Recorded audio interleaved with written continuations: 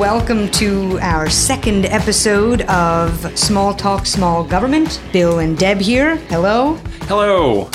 Well, and as we said, it's the second episode on this subject. We kind of want to move on from it, but the more we get together and talk about it and dig into things and compartmentalize the topic, the more it seems like we could have several of these. But we'll try to keep this one concise and to a particular point.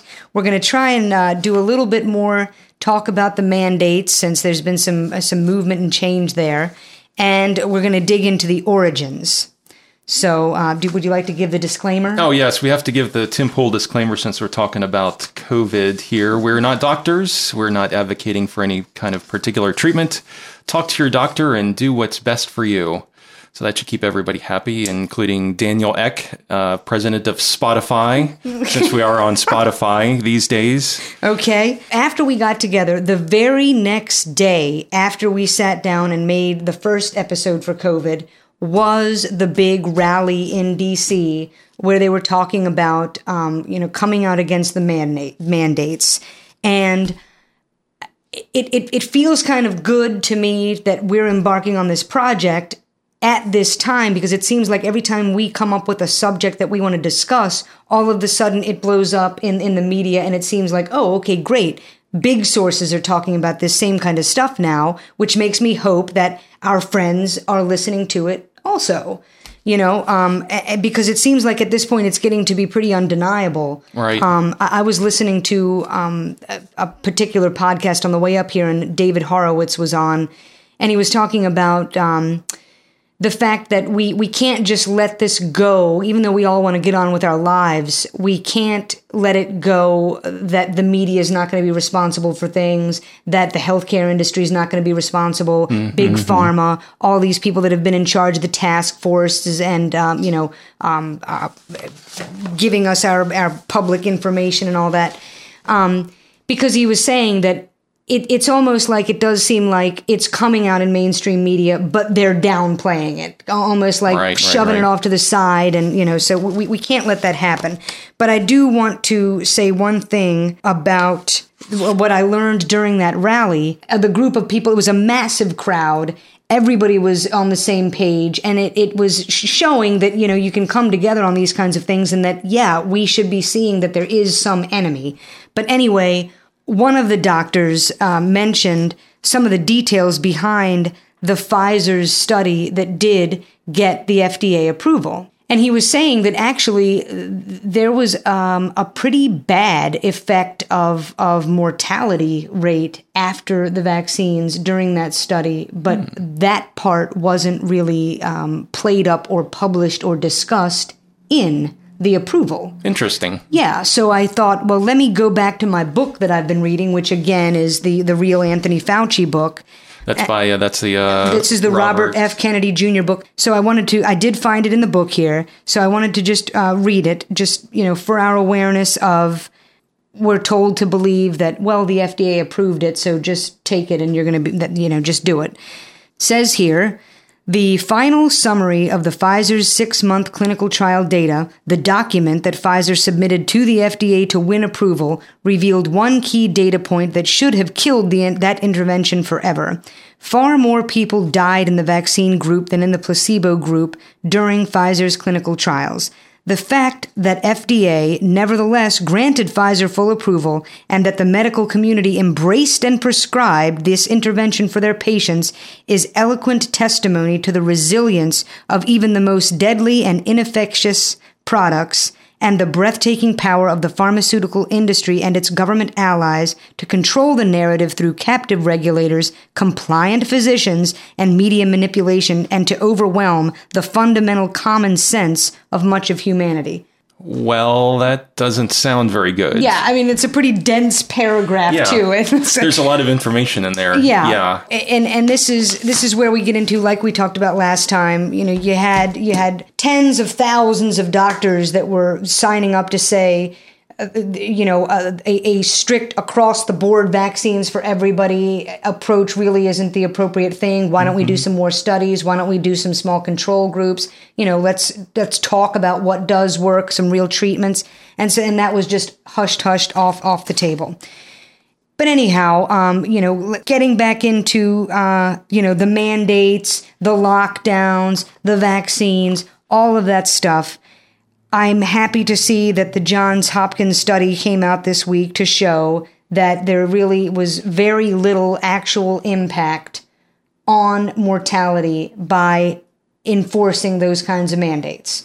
Yeah, I think we kind of had that suspicion for the past couple of years, but now the data's come out. Thank God. And you said that now the data is out, and I hope that more data will come out again, that this won't be just like brushed off to the side. Yeah, sorry about that 2 years of your life that we completely disrupted. Yeah, wasn't it, didn't they say, 0.2% improvement in mortality? Mm-hmm. And I heard somebody say that was even within the margin of error, so it's basically nothing. Yeah, we went through all that. Why did we go through that? And in that same vein, you turned me on to the usmortality.com source, and we talked about excess deaths a little bit last time we met. And so looking into that, it made me focus specifically on the difference between states and how they handled this over the last couple of years.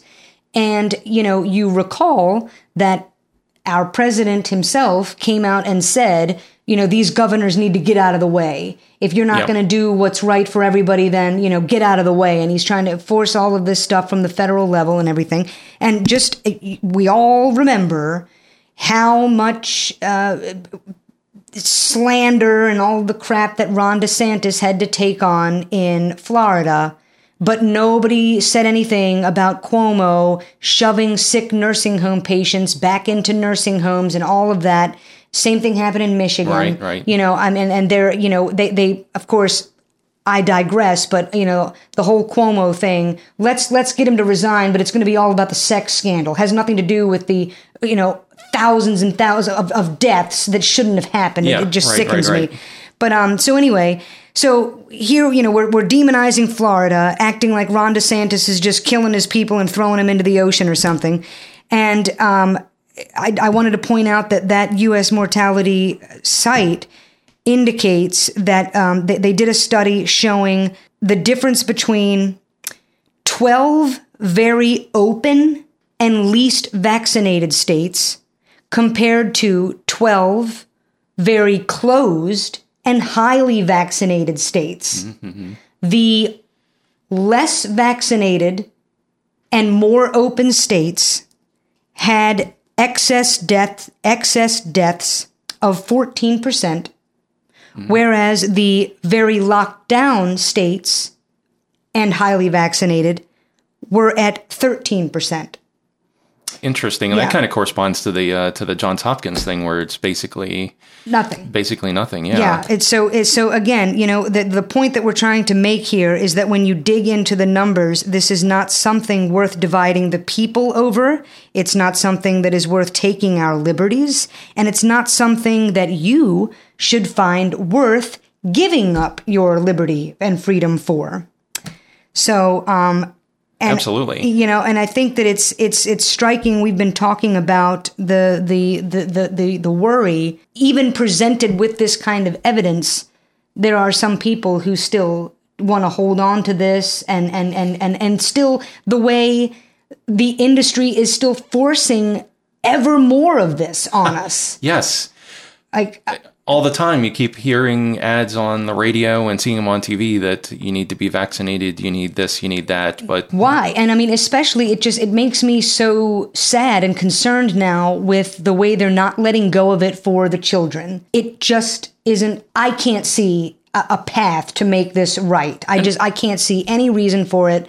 I think it's really detrimental and hurtful in the long run, and you're not going to know that. You're not going to know that until. And it seems like they're even doubling down on it, because now the pharmaceutical companies want to get a vaccine for 6-month to 5-year-olds now. Yeah.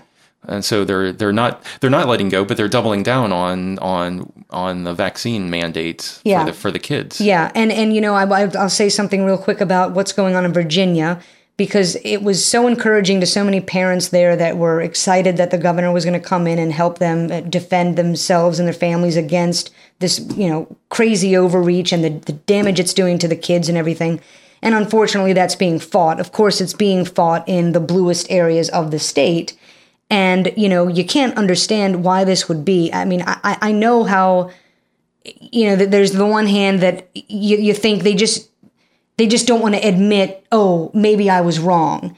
But I don't know that it's the lack of willingness to admit you were wrong, like an ego, as much as it is they want this power so bad.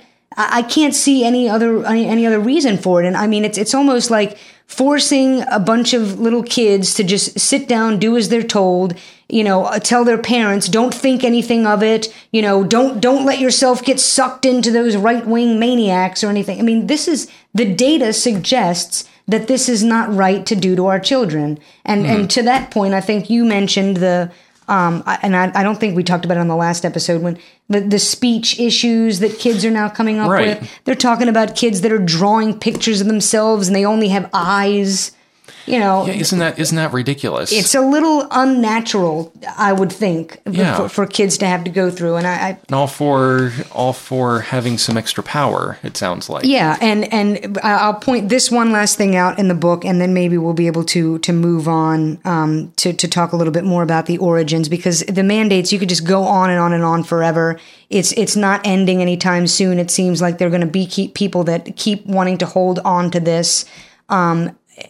And, we see it happening around the world. I was really happy to see that the UK lifted theirs completely. Why we won't do that here, I don't know. I guess it's a power thing. And here is another fact that in the US, COVID vaccines kind of really caused some record deaths. And that is here in this book. And again, we'll cite this. But we say here that despite the efforts that the CDC has made to hide the carnage in, like, the VAERS system, for instance, that they claim the VAERS system data just isn't reliable. Well, either make it reliable or tell me what is reliable. Yeah. Because that doesn't work for me. But they mentioned that in 1976, regulators pulled the swine flu vaccine after it was linked to 25 deaths. 25. Out of probably a ton of doses that were given. Right. And so in contrast, between December 14th, 2020 and October 1st, 2021, American doctors and bereaved families have reported more than 16,000 deaths and a total of almost 780,000 injuries to the VAERS system following COVID vaccination. The European surveillance sites tallied 40,000 deaths and 2.2 million adverse reactions. Well, that doesn't sound good either. Yeah, and I'm just saying that if this is true, and it seems that it is, then how can they in good conscience keep pushing this product to us, keep wanting to make it mandatory, dividing the people over it, and all of these things. And again, it comes back to the fear element for me. And I'll mention this, and then I think we can probably move on. I was listening to David Horowitz on a Charlie Kirk podcast just on the way over here, and he was mentioning the importance when you're doing this kind of power grab of keeping the fear up. And he was saying that when you look at the difference in sides or political ideology or whatever, this has been the thing that reaches across both sides, and of course you're going to be afraid because you want to trust these experts that are telling you to be afraid. So you're going to okay, I guess I'll be afraid and do what you say. But the example he used was, tell me how many Republicans that are pro-choice. Not many. That's something that we kind of agree on. Tell me how many you know of that are for gun control. Even less. Many. I mean, that's something that we all agree on. Kind of a core tenet there. Yeah. So he was going over these things, and then he said, but yet, tell me how many Republican friends you have that were okay with these rules, with these lockdowns, with the mask mandate, with the vaccine push, with this, with that. And you're like, you know what? Probably about half. Yeah. Like half of my friends are okay with this, even if they vote the same way as me. Yeah, me too. And I can see that in my friend group too. That, at the beginning, I think we all pretty much were, because we were afraid. And, and you don't. But so the thing to have some curiosity about it and to look into it yourself, and of course, does this pass the smell test? Yeah. Kind of thing. When you dig into it, then you realize, sounds like maybe they had me jacked up on fear, so that they could take something from me. Yeah. So that's just, I'll leave that there. But, Well, we're easy to control, I guess, when we're afraid. Yeah. But now, so, now that they know that, mm-hmm. you have to understand, or, you have to be willing to understand, willing to see that if they know that's the thing that they can put in front of you mm-hmm. that will shut you up and get you in line and all that, that's what we have to be kind of on the lookout for. And so that's one of the reasons that we want to talk about the origins today. I think it's important to know where it came from. Hopefully, so if something, heaven forbid, were to happen like this again, then we can try to prevent it, try to find out how to prevent something like this. Yeah, again. and try to kind of think our way around it, because if there has been some kind of collusion or corruption or anything like that has aided this fear campaign mm-hmm. and caused this to come upon us, we need to be aware of that and not let it happen again. Yeah, definitely. What we all agree on is that it came from Wuhan, China. And I think, oddly enough, I think that's the only thing that everybody agrees on in this whole thing is about the origins, is that it came from Wuhan, China. Mm-hmm. So at the beginning, we were told that it came from bats in the wet market in Wuhan. And that's it, period, end of story. You're a racist if you believe anything else. Yeah. Mm-hmm. I think that's almost a direct quote from pretty much everybody. Yeah. Now, interestingly enough, coronaviruses are known to come from bats, so that's a possible explanation as to why they thought it came from bats. And but I read somewhere where there was actually no bats sold at that market at that time. So that's kind of interesting. And no bats have been found in China that could be, the progenitor of the virus, even though they tested 50,000 bats. And I think something like 1,100 in Wuhan, and they couldn't find any bats that this could have come from. Mm-hmm. Now, the Chinese Communist Party also said the virus was spread by the U.S. military, which I always thought was kind of an odd sort of an explanation for that. But what I didn't know, and I don't think very many people know, is that every 4 years there's the Military World Games, which is kind of like the Olympics for the military. And guess where that was held in 2019, in October of 2019, Wuhan, China. Now, interestingly enough, some of those participants came sick with some flu-like symptoms. Mm-hmm. Whether that was an early version of the coronavirus, or maybe it was just, I know when I travel, then sometimes I get sick. Could be one of those kinds of things. Especially because it probably was mostly just, your general kind of sickness that you can attribute to just about anything. It might not have been a red flag. It might not have been. Now, I know that the U.S. government knew that there was something going on about that time. There was a couple of people who brought that up to the U.S. government, and the government seemed to know about it already. It wasn't like news or anything like that. Well, let me get in there, because now that I'm speaking of that the government knew this, it makes me go back to when we know that Fauci said in 2017 that there would be a surprise outbreak during the Trump administration. So he just knew that this was likely to have happened.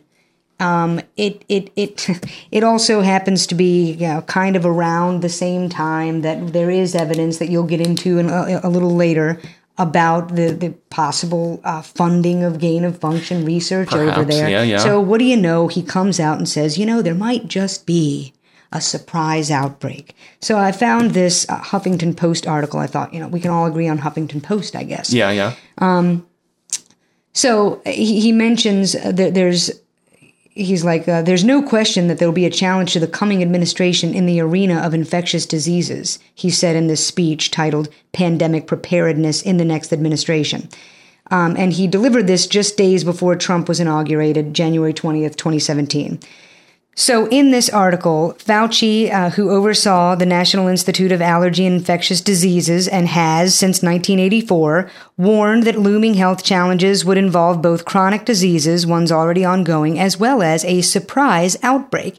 And the interesting thing about this article to me, though, is that, yeah, we can all agree on the Huffington Post. It's a valid, legitimate source and all of that. Yeah. But the interesting thing is this article came from April 2020, and instead of it having a little curiosity about, I find it odd that Fauci would have said something like that 3 years prior. Hey, by the way, there's likely to be a surprise outbreak of something. To me, that's odd. But instead, the article, by the end of it, points out that, it's really just inexcusable that Fauci could have had these early warnings, and the Trump administration's response waited until the middle of March to order vital medical supplies and equipment to fight the virus, despite those warnings about its pandemic potential being made in January. Now, I seem to recall Nancy Pelosi hanging out in Chinatown saying, I remember this that too. Is perfectly fine.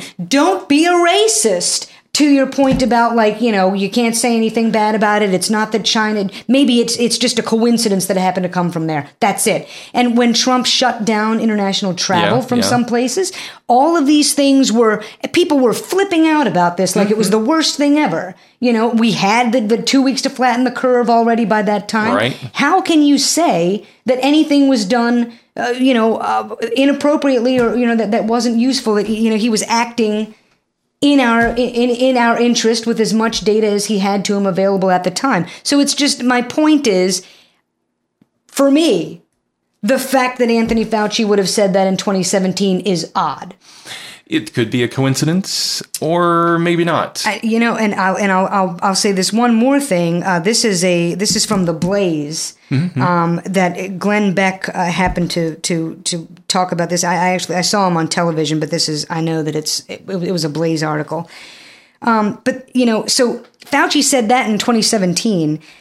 And the other interesting thing is that we know that Moderna was already partnered up with the government to create the mRNA for coronavirus as early as 2015, 2016. So, again, this is not long after. I think it was in 2014 that the Obama administration said, let's not do any more gain of function here. It's too risky. But the dots are starting to look like they connect to show that Fauci at that time has said, okay, fine, well, we won't do it here anymore. But that's not going to stop me from helping China. Just outsource it to China. Well, we'll see if they can, what they can do. So, these things happened from 2014 to 2017. I find that odd. I will leave it there. Yeah, it would be nice to have some investigation into that too, to see whether one thing led to the next, or it might be a coincidence, but at least it's a question worth asking. And again, and that's what we're here to talk about. Why is it that we're not allowed to discuss these things? How come you're immediately shut down if you say anything about it? That doesn't sit right with me. No, it doesn't sit right with me either. But like I say, the undisputed fact is that we all agree that it came from Wuhan, and we can actually more or less prove that based on the spike in death certificates in mid-January once it started to spread. Now, there is, in a normal pandemic, let's say there'd be a patient zero, the origin of all the spread. We don't really have that on this one. There's one person, Wei Guxian, who is a shrimp vendor at the Wuhan market, and she felt symptoms on December 10th. Kind of just didn't feel all that great, and she was more or less officially diagnosed with what we call COVID around Christmas time of 2019. So a few weeks later, she's more or less considered patient zero. Her family, friends, coworkers got infected. An interesting way to look at the Wuhan market is that maybe it might not be the origin, but it might have been a super spreader event where people who were infected went there. They bought stuff. They spread it around to the vendors, to all the other customers. And we do know that China has a pretty strict health surveillance situation in their country, right?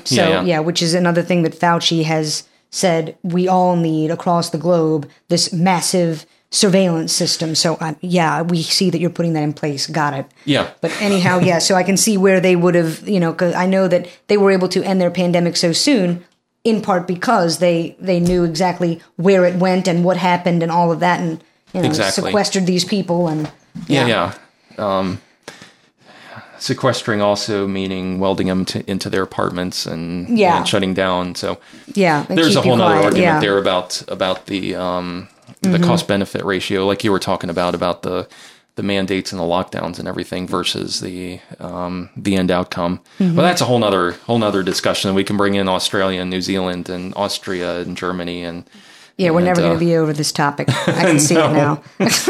As more data comes out. So there was an investigation into the origins here. That was more or less headed up by Peter Daszak. You might have heard of him, probably seen him on TV. He was more or less the face and the voice of this investigation. A member of the Lancet Commission, which was backed by the UN and the World Health Organizations. But he was Anthony Fauci's buddy there, basically funneling money from the NIH into Wuhan. I think they said like $3.4 million of NIH money went to Wuhan to study coronaviruses. Which is interesting. That's a major conflict. So he was eventually removed from that commission because there was just so much of a conflict of interest there. He was always an ardent opponent of coming from anything other than a natural origin. Yeah. The Wuhan Institute of Virology also had a 2018 proposal for inserting a novel furin cleavage site into a spike protein that allows a coronavirus to latch onto the host cell and open the door of the host. Which, coincidentally, that's kind of like what you were talking about, where somebody says, hey, there's going to be an outbreak, and sure enough, there is one. Yeah. There's a researcher, Dr. Chen, I believe it was. She had a great quote that said that it's like you create a proposal that say you're going to put horns on a horse, and then 2 years later, a unicorn shows up in the very city where they're doing this research. Yeah.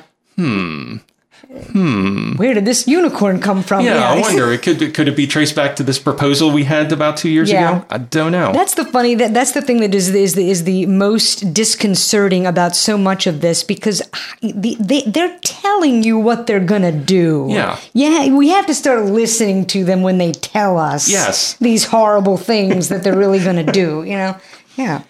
So they also, with this investigation, they took samples from the animals at the wet market, but they found that the viruses they got from them were too distant to be the source. Interestingly enough, some of the later samples that they took actually found that it was closer to the origin. So that was kind of unusual. There was also a database that the Wuhan Institute of Virology had of about 22,000 coronavirus records, because that's what they study there is coronaviruses. And that was taken down on September 12th, 2019. Just kind of mysteriously, not available anymore. And that was before anybody was alerted to this virus. And there was another smaller data set that was deleted. The CCP said that was just a technical error when they uploaded some study data. But somebody recovered some data from the Google Cloud, and that indicates the first samples were not closely related to COVID. Like I say, with the samples taken from the animals. They've actually come up with two different paths, two different ideas as to where this came from, and it's a natural origin and the lab leak theory. And like I say earlier, you couldn't talk about the lab leak theory. Now it's pretty much mainstream that it's at least a possibility. We're at least talking about it. But we're pretty much also agreed that it's not a bioweapon, just because it's too difficult to do that in secret and come up with something like this. So it's probably not a bioweapon. Probably not. Which really means, and what does that really mean? That it does it have to be of some malicious intent to be super deadly to be considered a bioweapon? Or at least released on purpose. The military was also, the Chinese military that is, was also somehow involved with the Wuhan Institute of Virology. They were working there, so so we don't know. That's another question. But I think most people agree that it's probably not a bioweapon. Okay. But don't know. There's nothing definite that says that it's not. I'm just wondering, like, what classifies something as a bioweapon? It's got to be intentionally released. Yeah. Okay. And probably by the military. Okay. Now there's treaties in place that say you're not supposed to release bioweapons and you're not supposed to create bioweapons. Whether they were doing that, whether they weren't, don't know. And to your point that you were talking about earlier with some involvement with Fauci, there were some scientists early on who were saying that this is probably a lab leak. It seemed more likely that it was a lab leak than a natural origin. They were going back and forth. Fauci was involved in these emails. This comes from the Fauci email dump of probably a couple weeks ago, maybe a month or so ago. I'm not going to talk too much about that because that could be a whole nother episode we could talk about with all the data that's in there. But what happened pretty much was the scientists were talking with Fauci, with his boss, Collins. Then there was kind of a break, keeping in mind the scientists were adamant that this is most likely a lab leak. Then after a couple of days, Collins's point, he was advocating that it was a natural origin. After a couple of days, then the scientists came out in the Lancet with a statement that it is definitely of natural origin, definitely not a lab leak. So that's kind of odd that all the scientists would change their theory to Collins's theory within a couple of days and then put out a statement. Yeah, what can we do to stop this conspiracy? Yes, as he called it, but that's not what it is, and I'm so tired of that word being used in this manner. It is overused in this manner. Yeah. Well, they say the only difference between a conspiracy theory and the truth is 6 months. Yeah, and I don't know if you've got it. I'm looking through your notes and everything here, but you recall the whistleblower Dr. Yan, who came forward pretty early on, incredibly courageous woman to have, come forward and said, you need to understand that the Chinese Communist Party is going to do everything they can to keep this under wraps. And I'm here to tell you that, the following things are suspicious. Amazingly courageous woman to have come out like that. And, it's such a shame because people there understand the danger of this regime and understand how terrible they are, and we don't.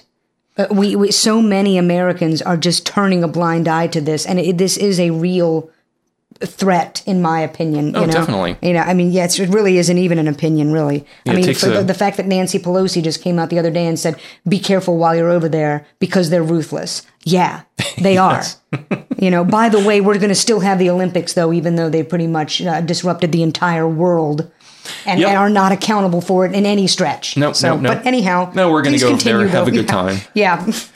The director of national intelligence also had a study that they came out with as well with the National Intelligence Council that says it's impossible to tell whether this is genetically engineered because some genetic engineering techniques can make modifications to make the origins difficult to identify, and we also have gaps in our coronavirus knowledge.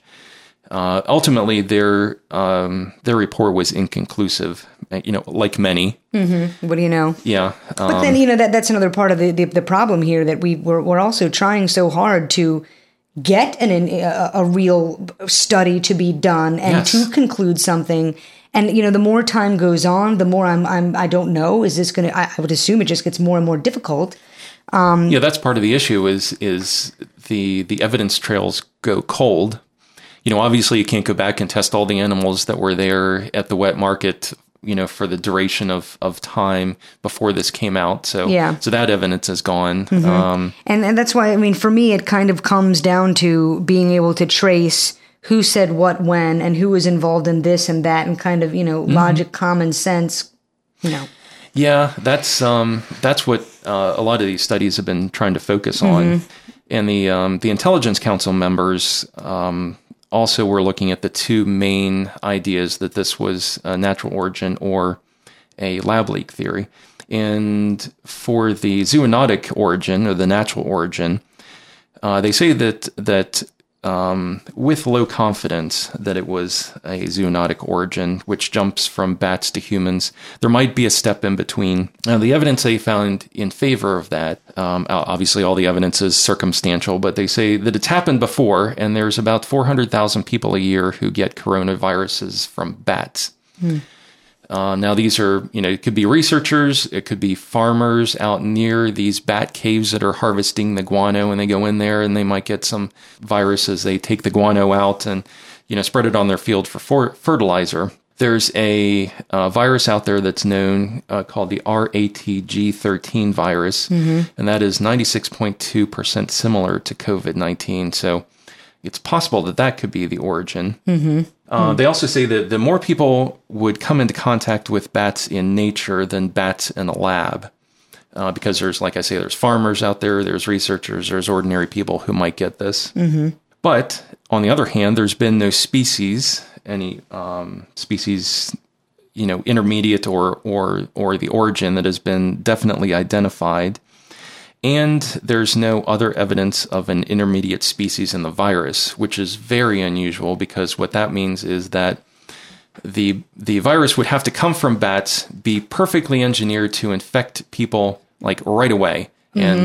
And normally there'd be an intermediate step, and you could see that in the genetic code of the virus that, if it went to pigs, then you could see that there'd be the ability to infect pigs in there before it jumped to humans. Yeah. And there's none of that in the virus. Which is exactly what the first group of NIAID researchers and folks, that's what they were saying when they were saying, we're looking at this code and nothing in it to us looks like it is naturally occurring. Right, to your exactly. Point. Yeah, so that's exactly what they were looking at. Now, they also looked at the possibility that it was a lab leak, and they say with moderate confidence that it could have been a lab leak. And the evidence they have for that is that the outbreak was in the very city where the Wuhan Institute of Virology was studying this very thing. So it's a proximal origin. They say the workers at the WIV work with animals that have or that can transmit close relatives of the virus.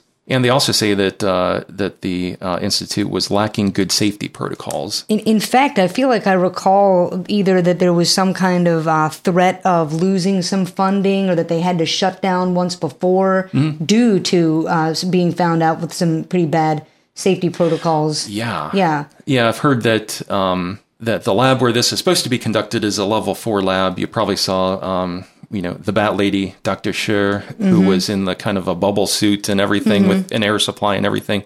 But I've also heard that that some of this research was done in a level 2 lab, which is kind of like a dentist's office where you got, like a mask and gloves and that sort of a thing. Yeah, much different. Yeah, much different, yeah. Yeah. And I see that, to really tacking on to that the fact that there's no intermediate species or any kind of tie-in, that it is suspiciously efficient at targeting humans. Yeah, it's like the virus suspiciously efficient. Yeah, it's like the virus was engineered to attack humans and to be as efficient as possible at getting in there. So that's kind of interesting. Now, the WHO found that the lab workers are healthy and have no antibodies, which would indicate that they've never been exposed. And of course, like I say, Peter Daszak is a vocal opponent of the lab leak theory. So basically, these two things together mean boop. Yep. Nothing to see here? Nothing to see here. That's not where it came from. Yep, okay. Absolutely. Well, thank you very much, WHO. Yeah, now the U.S. officials knew of sick employees as late as late 2019. So it could be that they had some of them in there. Now, the WHO obviously concluded that it was extremely likely that it was zoonotic origins, but many questioned that conclusion. Not the least because Peter Daszak was the face of this. There was close cooperation between the WHO and China. The CCP actually had people accompanying the WHO investigators. I'm sure that was very comfortable. Oh, I'm sure it was. Sometimes dozens of them in there. And so the WHO people would go into go in to talk to the scientists and say, "Hey, scientists, did you do this? Was this a lab leak?" And the scientists would be there, and then across the room there'd be the WHO investigators with a couple dozen people from the CCP. And what are the scientists going to say? Yeah. Oops, sorry. We'll do better next time. Here's my, let me write down my address that you can show up and go kill my family. Yeah, exactly. So obviously the scientists said, no, we had nothing to do with this. And that's another thing, like to tie it into a current real event people may have seen with the Olympics and everything over there, Didn't you see there was a particular reporter, can't remember the network that he was with, but he's giving this report just on a roadside in Beijing, with the Olympics going on. A guy with his CCP armband on just gets in front of the camera and takes the reporter and starts just shoving him away. Really? I don't know what he was talking about even because, but whatever it was, this guy didn't like it. Wow. And he just starts ushering him off. Right? So this is for all to see. Yep. Live television we're talking about. This report has been stopped by this random CCP worker. That's what he's doing. Wow. The reason I bring that up here is just to say, if you know that stuff like that happens, then apply that to this particular case of the fact that, what was going on in that lab. How can we trust what the folks are really telling us? We know that there have been a couple of, like I said, very courageous whistleblowers who have come out. One of them died, and then, some of them, of course, just disappear. But so just take it with a grain of salt Yes. to some extent that, if the virologist is going to sit there and say, yes, we practice the utmost safety standards. Of course, there's no possible way that could have happened. No, yet there's 12 people. It's like the Happy Gilmore scene with the orderly, the old woman. Oh, I thought you liked it here, Grandma. That's pretty much like what it was, I imagine. But they only spent 3 hours at the WIV, the WHO investigator. So what's the point? Why so not? what's the point? Why do hang out there? If Exactly. It's just kind of like go in and nothing to see here, so they left. And it's admitted that it was much a diplomatic endeavor as a scientific expedition anyway. So you can only take that as a grain of salt. If you go in there and say that it was definitely a lab leak and China's totally to blame, then that's not really a diplomatic way to go about it. Yeah. But in order to get a definite answer, we're going to need China's cooperation, which is going to be very difficult.